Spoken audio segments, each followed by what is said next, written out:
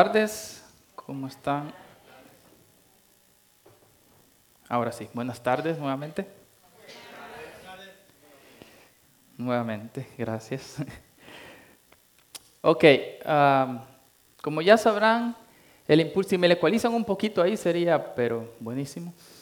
El impulso de este año es conociendo a Jesús. Así que todo este año vamos a estar conociendo a Jesús, conociendo a nuestro Dios Todopoderoso. El tema de hoy en día, el que Dios nos quiere hablar, se llama Conociendo al Dios de paciencia. La paciencia, una cualidad, ¿verdad?, que todos deseamos, pero muy pocos tenemos. No tenemos mucha paciencia. Todo queremos rápido, rápido, rápido, rápido, rápido.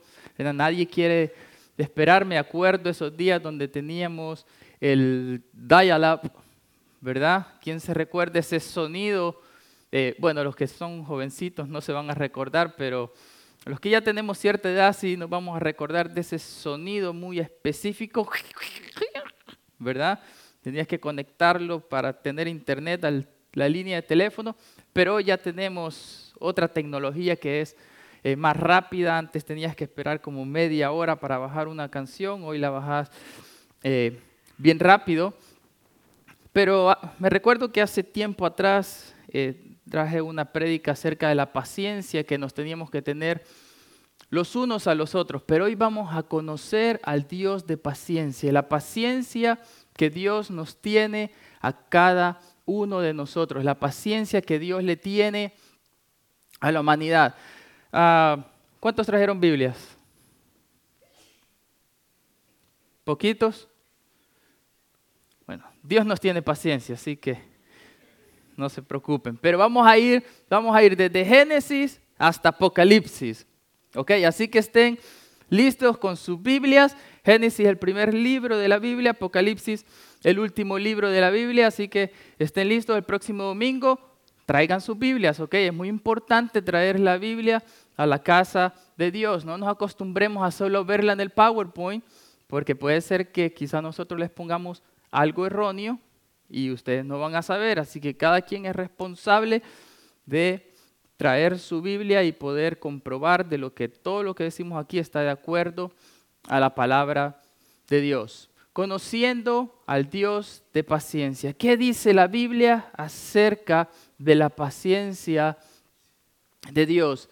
Dice Romanos 15:5, pero el Dios de la paciencia y de la consolación os dé entre vosotros un mismo sentir según Cristo Jesús.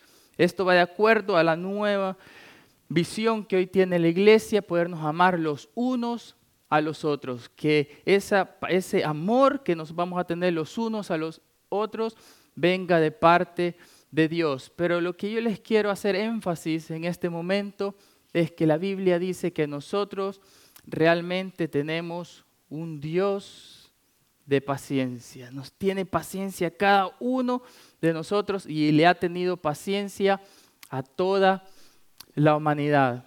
¿Será que la paciencia es igual al no tener ira? ¿Será que podemos hacer lo que nosotros queremos cuando nosotros queramos? Cualquier cosa que nosotros queramos, y Dios siempre va a estar ahí teniéndonos paciencia, paciencia, paciencia, y nunca va a caer la ira de Dios sobre nosotros. Misericordioso y clemente es Jehová, lento para la ira y grande en misericordia. Dios nos tiene una gran paciencia y eso significa que Él es lento para la ira, pero no quiere decir que Él no tiene ira y que un día, si nosotros estamos haciendo lo que nosotros queramos y lo que nosotros se nos venga en gana, no quiere decir que la paciencia de Dios no va a llegar a un punto en el cual la ira de Dios también va a caer sobre nosotros. ¿Ha visto la humanidad la ira de Dios? ¿Alguna vez en la historia la humanidad ha visto la ira de Dios? Estas preguntas nos las vamos a ir contestando a través de esta prédica. Los que en otro tiempo desobedecieron, cuando una vez esperaban la paciencia de Dios en los días de Noé, mientras se preparaba el arca, en lo cual pocas personas, es decir, 8, fueron salvas por agua. Entonces lo que vemos aquí es que realmente la ira de Dios ha caído anteriormente sobre la humanidad. La palabra de Dios nos hace referencia a los días de Noé, cuando la ira de Dios cayó en forma de agua. Pero todos estaban esperando la paciencia de Dios. La paciencia de Dios. Él tuvo paciencia antes de mandar el diluvio. Dios tuvo paciencia a la humanidad. ¿Verá la humanidad la ira de Dios nuevamente? Otra pregunta que vamos a contestar en esta prédica. ¿Verá la humanidad la ira de Dios? Estamos acostumbrados a escuchar los mensajes del amor de Dios, la esperanza de Dios, la paciencia de Dios. Pero hoy vamos a ver la paciencia de Dios, pero también el aspecto de la ira de Dios. Y Mateo 24, 37, 39 dice: mas como en los días de Noé, así será la venida del hombre, porque como en los días antes del diluvio estaban comiendo y bebiendo, casándose y dándose en casamiento, hasta el día en que Noé entró en el arca. Y no entendieron hasta que vino el diluvio y se los llevó a todos. Así será también la venida del Hijo del Hombre. Entonces vamos a entender qué pasó en esos días. ¿Qué pasó en los días de Noé? Estamos en Génesis, ¿ok? Dios le habla a Noé y Dios le dice: Noé, esta humanidad se ha corrompido. Esta humanidad está viviendo en pecado. Construye un arca. Y Noé, obediente, empieza a construir esa arca. Le tomó aproximadamente 100 años construir el arca, pero en esos 100 años Noé empezó a predicar la palabra de Dios y le empezó a decir a la humanidad: va a caer agua del cielo, va a caer el juicio de Dios sobre la tierra en forma de agua. Y muchos se rieron, muchos no le creyeron, muchos ignoraron el mensaje de Dios. Dice el versículo que acabamos de leer: comían, bebían, se daban en casamiento, haciendo referencia a lo que le importaba eran las cosas del mundo y no las cosas de Dios. Estaban haciendo lo que ellos querían. Traigámoslo a este contexto.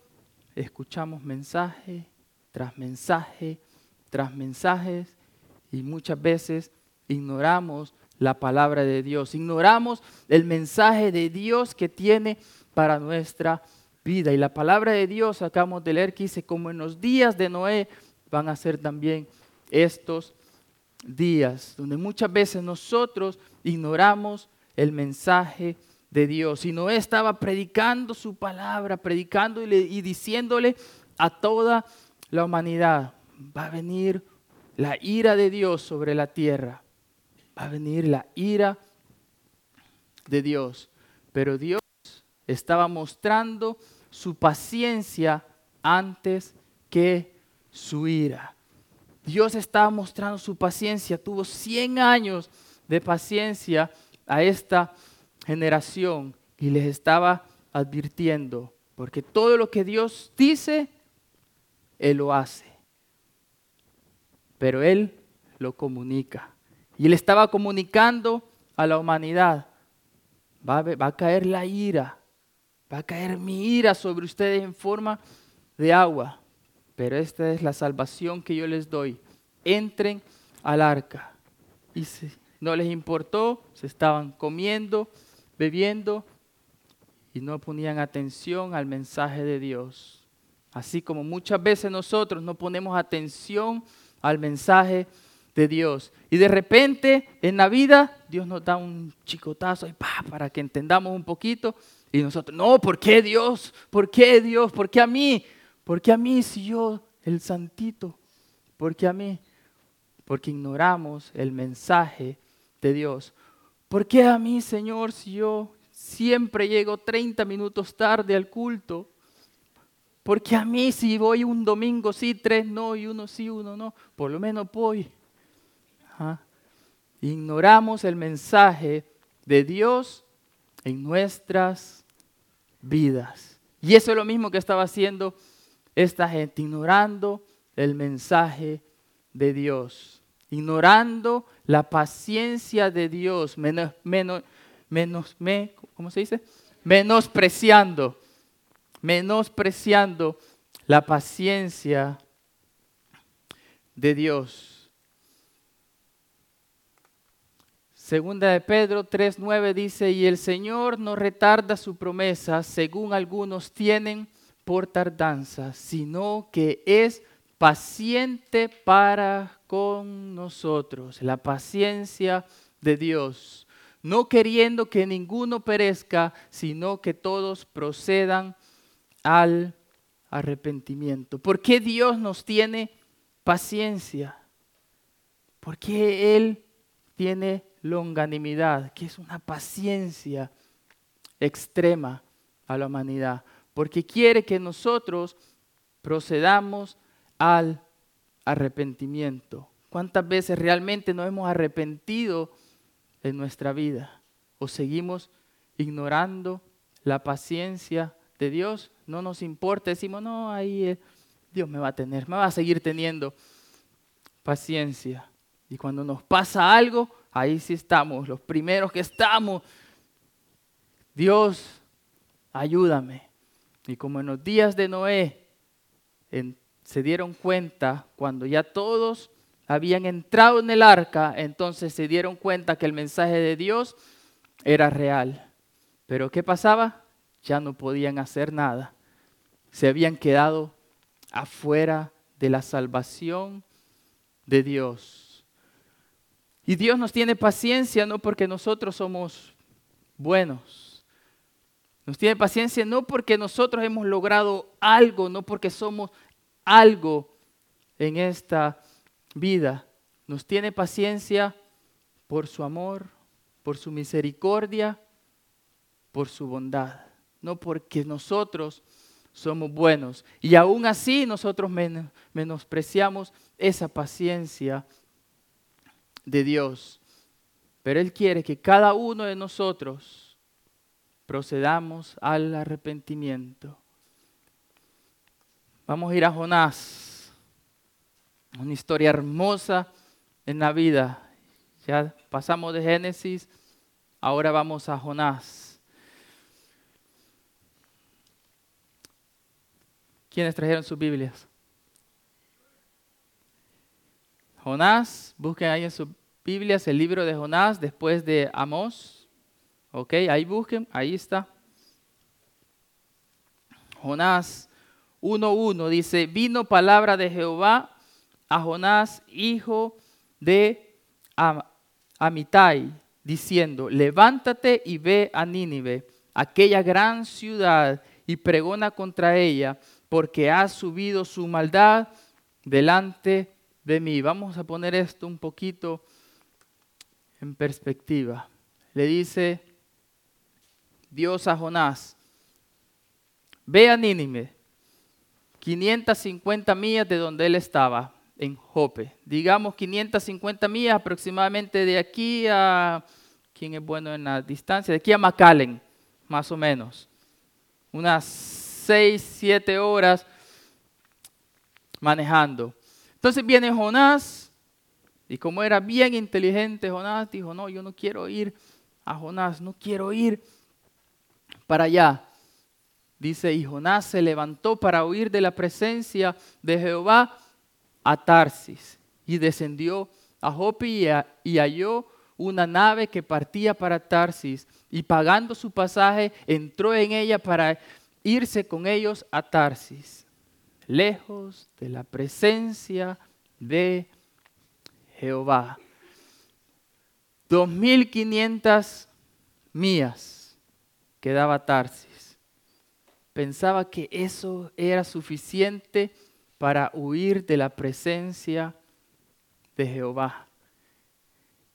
Y así andamos nosotros, queriendo huir de la presencia de Dios. Y Dios nos está llamando a hacer algo y nosotros bla, bla, bla, bla, bla, y nos tapamos los oídos y no queremos hacer lo que Dios nos hace. Y buscamos un Tarsis en nuestra vida.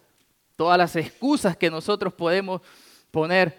No, es que me dormí muy tarde jugando juegos de video. Bueno, qué bien, por lo menos que dijéramos la verdad. A veces nos inventamos unas excusas.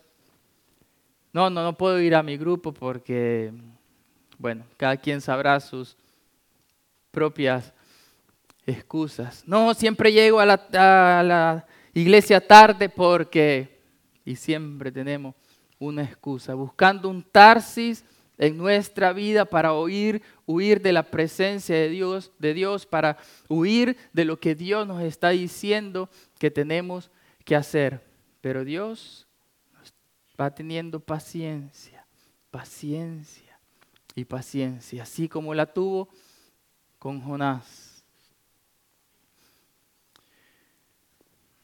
Y Jonás se va para Tarsis, se sube a un barco, hubo una tempestad y se le acerca el capitán del barco y le dice: ¿qué pasa contigo, dormilón? Así le dijo, léanlo ahí en la Biblia. Dormilón, ¿qué pasa contigo? Estás llegando tarde a la iglesia. Y se despertó Jonás. Le dice: mire, es que a mí Dios me dijo que tenía que irme para Nínive. Le desobedecí y estoy aquí. Entonces vienen, lo agarran y lo tiran al mar. Se lo estoy resumiendo. Ustedes pueden leer Jonás después, solo son 4 capítulos. Lo tiran al mar, sale un gran pez, se lo traga. Entonces viene Jonás y entonces sí ora al Señor.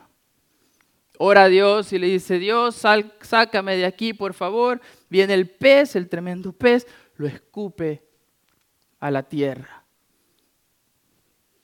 y lo tira ahí. Y ahora Jonás estaba todo maloliente, así como cuando nos vamos al mundo y después regresamos todos malolientes. Después Dios nos lava. Y viene Jonás 3. Vino palabra de Jehová por segunda vez, la paciencia de Dios, diciendo: levántate y ve a Nínive, aquella gran ciudad, y proclama en ella el mensaje que yo te diré. Versículo número 3. Y se levantó Jonás y fue a Nínive.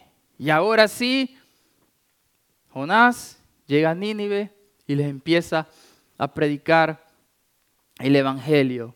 Y les dice: de aquí en 40 días Nínive será destruido. Qué gran mensaje. De aquí en 40 días Nínive será destruido. Y dice: y Nínive se arrepintió y creyeron en Dios. Y vio Dios lo que hicieron, que se convirtieron de su mal camino y se arrepintió del mal que había dicho que les haría y no lo hizo. Dios se había dicho: los voy a destruir, pero se arrepintieron. Esa gran ciudad de Nínive se arrepintió. Y ahora Dios les dice: no, entonces ya no los voy a destruir. Porque es lo que Dios está esperando, que nosotros procedamos al arrepentimiento. Él sabe que si nosotros seguimos por el camino que estamos de desobediencia, de estar ignorando su paciencia, algo nos va a pasar. Pero cuando nosotros venimos a Dios y nos arrepentimos, entonces Dios nos protege. Y su presencia va con nosotros. Que vemos en Nínive una nación arrepentida. Se arrepintió toda una nación.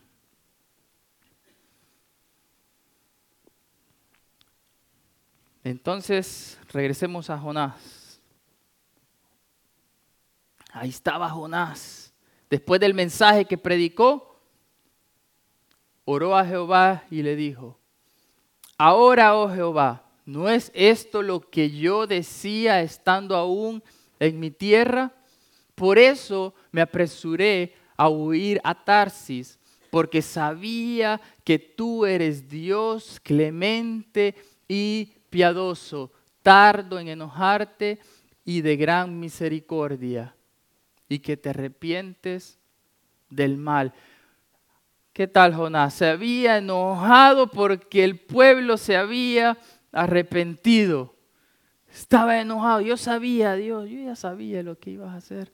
Yo ya sé de tu misericordia, yo ya sabía que si ellos se convertían, tú los ibas a perdonar. Yo ya sabía eso, por eso me fui para otro lado, porque lo que yo quería es que los destruyeras, que le cayera fuego. ¡Qué paciencia de Jonás! ¿Ah? Y esa es la paciencia que muchas veces nosotros tenemos hacia los hermanos. Nosotros queremos que Dios tenga toda la paciencia con nosotros. Señor, todas mis excusas son válidas ante ti. Pero mi hermano, no, ese no. Destruílo, que le caiga ahorita un rayo por haber llegado un minuto tarde. Pero a mí que no me pase nada, que llego una hora tarde.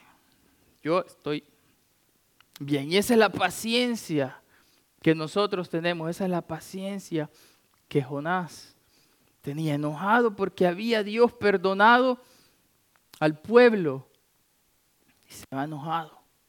Y ahí Dios hace nacer se va enojado y se aparta del pueblo y Dios hace nacer una calabacera en él. Después sale un gusano y se come esta calabacera. Ya se imaginan cómo se puso Jonás, ¿verdad?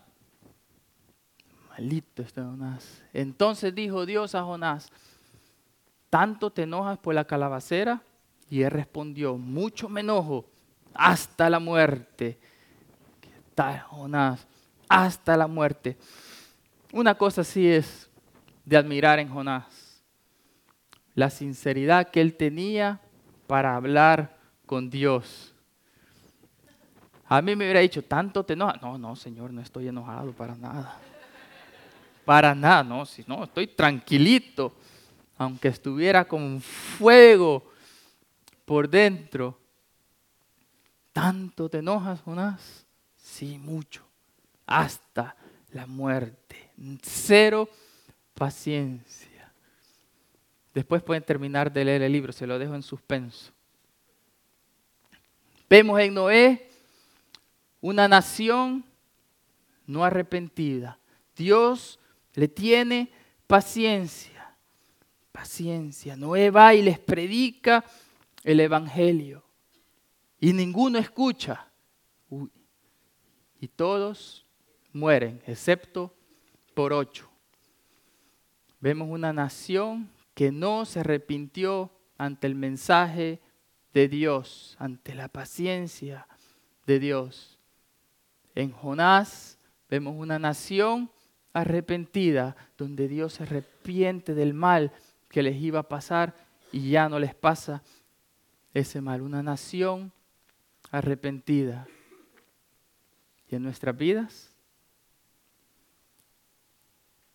¿Será que nosotros estamos ignorando la paciencia de Dios y estamos haciendo lo que nosotros queramos? ¿Y la ira de Dios va a caer en nuestra vida? ¿O vamos a ser una nación arrepentida?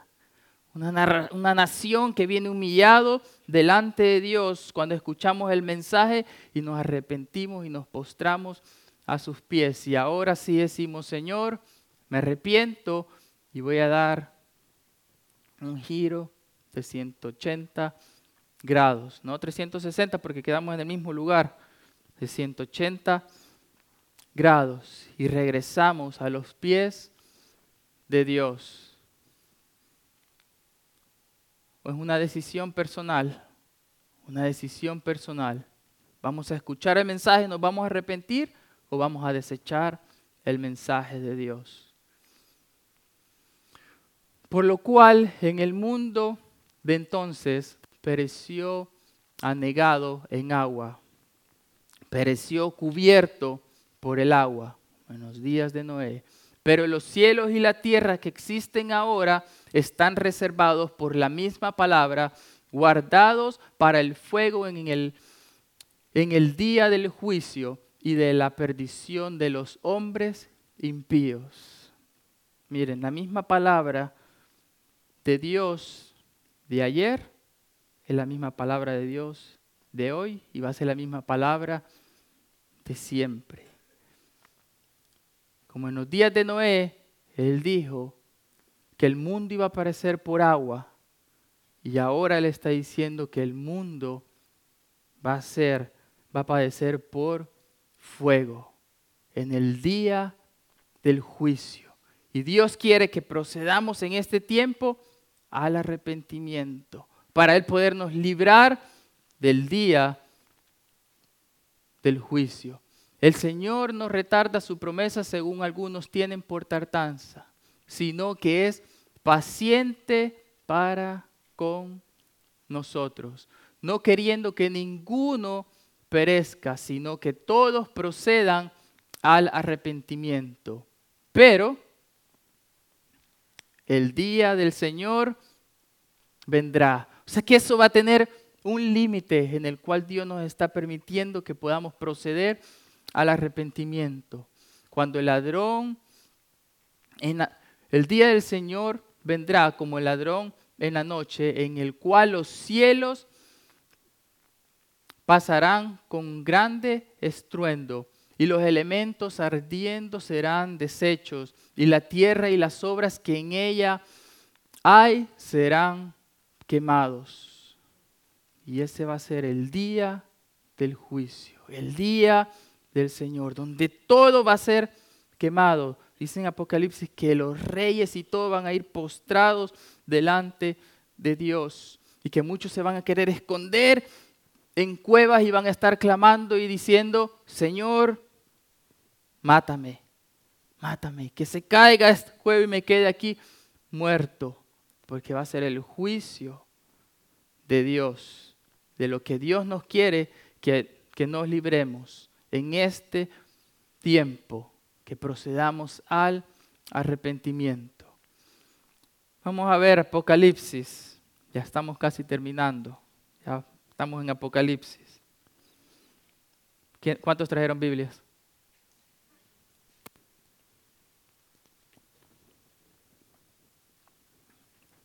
Apocalipsis 6. Vamos a entender el juicio de Dios, de lo que Él nos quiere librar, por qué Él nos está teniendo tanta paciencia, por qué Él nos tiene paciencia. Juan está en una isla, le he revelado el libro de Apocalipsis. Y en este momento, la iglesia dice que él ve, la iglesia es arrebatada y hay dos líneas. Una línea en el cielo, donde los que hemos creído en Jesucristo como nuestro Salvador y le hemos entregado nuestra vida, somos arrebatados antes de la gran tribulación. Y hay una línea en el cielo donde está el tribunal de Cristo y después las bodas del Cordero, donde la iglesia se casa con Jesucristo. Y nosotros estamos felices los que hemos creído en Jesucristo como nuestro Salvador y lo hemos recibido en nuestra vida. Pero hay otra línea que queda aquí en la tierra, que es de tribulación, de 7 años de tribulación aquí en la tierra. Y entonces Juan ve un libro que está cerrado y que tiene escritura por dentro y por fuera, pero está sellado con 7 sellos. Y vamos a ver 4 de esos 7 sellos que se le llaman los 4 jinetes del Apocalipsis. Y dice, vi cuando el Cordero abrió uno de los sellos y oí a uno de los 4 seres vivientes decir como con voz de trueno, ven y mira. Ahí estaba Juan, ahí qué hago, y le decía, ven y mira. Y Juan ahí se asomó, ven y mira.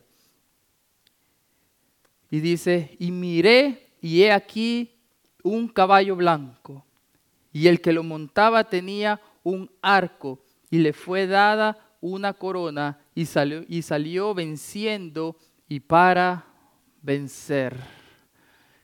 Un caballo blanco, y el que estaba encima tenía una corona, un arco, simbolizando al anticristo. Simboliza al anticristo. Va a venir en ese momento y va a haber aparente paz. Y todos van a decir paz, paz. Pero ahí trae el arco y la flecha, porque no va a ser paz la que él va a venir a poner.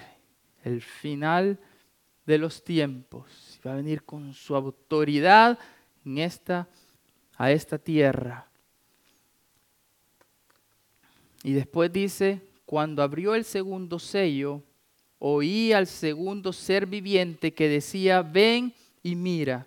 Y salió otro caballo bermejo, color rojizo, y al que lo montaba le fue dado poder de quitar de la tierra la paz, y que se matasen unos a otros, y se le dio una gran espada, que simboliza la guerra.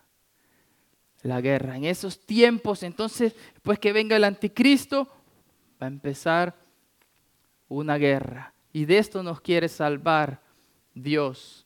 Por eso quiere que nosotros procedamos al arrepentimiento. Por eso Él nos tiene tanta paciencia. Estará el anticristo y entonces ahora va a venir un tiempo, después va a venir un tiempo de guerra. El caballo rojizo. Apocalipsis 6:5 dice, cuando abrió el tercer sello, oí al tercer ser viviente que decía, ven y mira. Y miré, y he aquí un caballo negro, y el que lo montaba tenía una balanza en la mano, y oí una voz de en medio de los 4 seres vivientes que decía, 2 libras de trigo por 1 denario, y 6 libras de cebada por 1 denario, pero no dañes el aceite ni el vino. ¿Qué simboliza este caballo? Hambruna. También va a haber hambre. Hambre. Y hoy en día, ¿cuántas sociedades? Por la inflación, ejemplo Venezuela, hay hambruna en los países. Porque todo está demasiado caro. Y eso no va a hacer nada. Los que son de Venezuela y saben realmente lo que está pasando, allá saben que es una situación muy difícil. Y eso no va a ser nada comparado al final de los tiempos. Donde no van a poder comprar nada aunque tengan mucho dinero. Va a haber una hambruna en ese tiempo. Va a haber un tiempo muy difícil y de eso Dios nos quiere liberar. Cuando abrió el cuarto sello, oí la voz del cuarto ser viviente que decía, ven y mira. Miré y he aquí un caballo amarillo.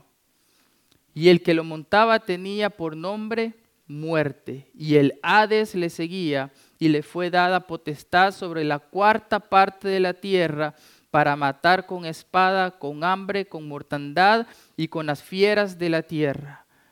Matar con espada, con hambre, con mortandad. La 4ª parte de la tierra va a perecer en ese momento. Después de una guerra, hay una hambruna, porque los países quedan debilitados. quedan debilitados también económicamente. Hay una hambruna. Por consecuente, va a venir ¿qué? La muerte. Se va a hacer el día del juicio. Y de esto nos quiere librar el Señor. Y por eso nos tiene tanta paciencia, para que todos procedamos al arrepentimiento. ¿Estamos menospreciando la paciencia de Dios? ¿Queremos hacer lo que nosotros se nos venga en gana? Y muchas veces decimos, Señor, Señor, sí, yo te sirvo. Por sus frutos los conoceréis. Señor, yo estoy aquí para servirte, para alabarte, para glorificarte. Por sus frutos los conoceréis. Realmente tenemos un compromiso con Dios. Cuando vamos al trabajo, ahí estamos, temprano, rápido. Cuando venimos a la iglesia, tal vez llego, tal vez. Y después le preguntamos, ¿por qué no viniste a la iglesia? No, es que tengo tantas cosas que hacer y estaba muy cansado. Oh, pero ¿sí fuiste a trabajar? Oh, no, sí, fui a trabajar. A trabajo, sí, ahí sí. Tenía que ir, porque si no me quedo desbalanceado en mi economía. Oh, pero si faltas a la iglesia no te quedas desbalanceado en tu vida espiritual. Si llegas tarde a la iglesia no te quedas desbalanceado en tu vida espiritual. Cuando no adoras a Dios, cuando no has estado aquí en adoración, glorificándolo y exaltando, tu vida espiritual no queda desbalanceada. Y Dios nos va teniendo paciencia. Y no por lo que nosotros somos o por lo bueno que pretendamos ser ante los hombres, sino por su amor, por su misericordia, por su bondad. Pero va a haber un límite. Y esperemos que no sea demasiado tarde como en los días de Noé. Sea demasiado tarde que se queden fuera del arca. Pero si sí nos arrepentimos y venimos delante de Dios, dice, puesto que todas estas cosas han de ser desechas, todas estas cosas van a pasar, porque la misma palabra de Dios que dijo que iba a pasar el diluvio, la misma palabra de Dios que está diciendo que va a venir gran tribulación. Dice, ¿cómo no debéis vosotros andar en santa y piadosa manera de vivir? Sabiendo esto, ¿cómo no podemos andar en santidad? ¿Cómo no podemos ser piadosos, amorosos, misericordiosos, esperando y apresurándoos para la venida del día de Dios, en el cual los cielos encendiéndose serán deshechos y los elementos siendo quemados se fundirán? Pero la iglesia va a ser arrebatada. Los que nos hemos arrepentido va a ser arrebatada y no va a vivir el juicio de Dios, no va a vivir la ira de Dios. Pero nosotros esperamos, según sus promesas, cielos nuevos y tierra nueva, en los cuales mora la justicia, la verdadera justicia, la justicia de Dios. ¿Dónde queremos estar? ¿En un cielo nuevo, una tierra nueva? Queremos pasar el juicio de Dios, donde ese tiempo ya va a ser demasiado tarde. El arca va a ir cerrando y va a ser demasiado tarde. Ahí sí, Señor, me comprometo contigo. El próximo domingo llego temprano. No hay próximo domingo. No va a haber próximo domingo. Sí, Señor, hoy sí te voy a orar todos los días, voy a leer tu palabra todos los días. Demasiado tarde. Por eso Dios nos está mostrando su paciencia en este momento, para que todos procedamos al arrepentimiento y tener entendido que la paciencia de nuestro Señor es para salvación. Por eso nos está teniendo paciencia, porque no quiere que nadie se pierda, que todos procedamos al arrepentimiento y que todos podamos ser salvos. No menospreciemos la paciencia de Dios.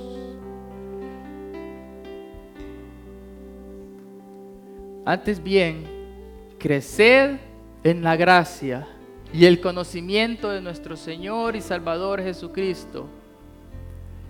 ¿Cuál es el impulso de este año de nuestra iglesia? Que conozcamos a Jesús. Antes bien, creced en la gracia y en el conocimiento de nuestro Señor y Salvador Jesucristo. ¿Cómo le vamos a conocer? Por medio de su palabra. Cuando traemos esta palabra a nuestra vida, la implementamos. Conocemos a nuestro Señor Jesucristo y Salvador. Y a Él sea gloria ahora y hasta el día de la eternidad. Amén. A Él sea la gloria por los siglos de los siglos. Y la gloria no es para nosotros. La gloria tiene que ser para Dios. Que en esta tarde realmente podamos arrepentirnos, podamos entender la paciencia de Dios, podamos entender que esa paciencia también va a tener un límite y que Dios nos está dando tiempo para que conozcamos a nuestro Señor y Salvador, para que no tengamos que pasar por ese momento, para que no tengamos que pasar por ese juicio de Dios.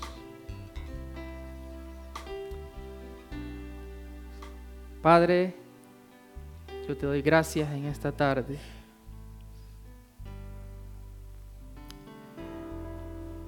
Porque tú nos has tenido paciencia. Tú nos tienes paciencia. Pero no sabemos, Padre, si ahora que nos vayamos a nuestra casa, nuestra vida se termine.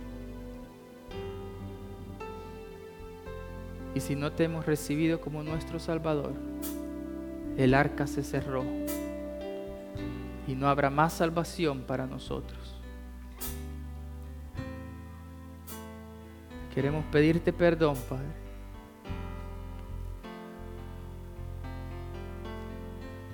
Queremos amar tu paciencia. Queremos, Señor, amarte a ti. Queremos comprometernos contigo, Señor.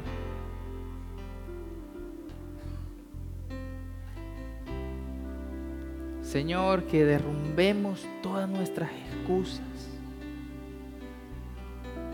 y que realmente tomemos un compromiso,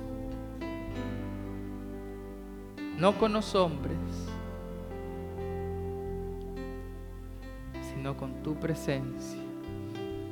Porque Jonás se quiso apartar, se quiso ir lejos de ti para huir de tu presencia. Pero nadie puede huir de tu presencia, Señor. Y nosotros no queremos movernos si tu presencia no va con nosotros. Señor, que cada uno de los que estamos aquí podamos proceder al arrepentimiento.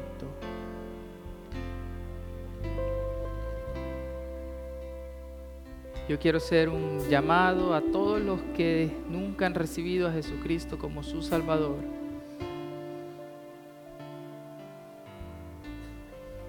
que si hoy quieren recibir a Jesucristo en su corazón, en sus vidas, para que gobierne, para que Él sea su Señor, para que Él sea su Rey, yo quiero que repitan esta oración con todo su corazón, ahí donde están. Señor, sé que he caminado lejos de ti. Sé, Padre, que me has tenido paciencia. Y Señor, yo quiero arrepentirme. Perdona mis pecados. Entra en mi corazón. Sé tú mi Señor y Salvador. Te recibo en mi corazón como mi Salvador. Los que hicieron esa oración, al final me gustaría que se pudieran hablar con uno de los pastores para que nosotros podamos orar también por usted. Y también les quiero dar unos minutos para los que han estado caminando lejos de Dios, los que han estado menospreciando esta paciencia de Dios, que hoy pueda ser el día en el cual se puedan comprometer con Dios y que sea una oración sincera, así como la de Jonás. Que diga: Señor, me cuesta, pero ayúdame. Señor, no aguanto a mi hermano, pero ayúdame a amarlo. Lo quiero amar. Que sea una oración sincera ante Dios. Señor, sé que me cuesta levantarme. Ayúdame, dame estrategias para poder levantarme y venir temprano a tu casa. Dame estrategias, Señor, para poder orar, para poder leer tu palabra, para poder comprometerme contigo y no con los hombres. Cada quien de su corazón hable a Dios y ore a Dios con sinceridad. Él conoce nuestros corazones y no le podemos mentir, no le podemos poner excusa. Nos queremos entregar a ti, Dios. Nos queremos entregar a ti, Padre.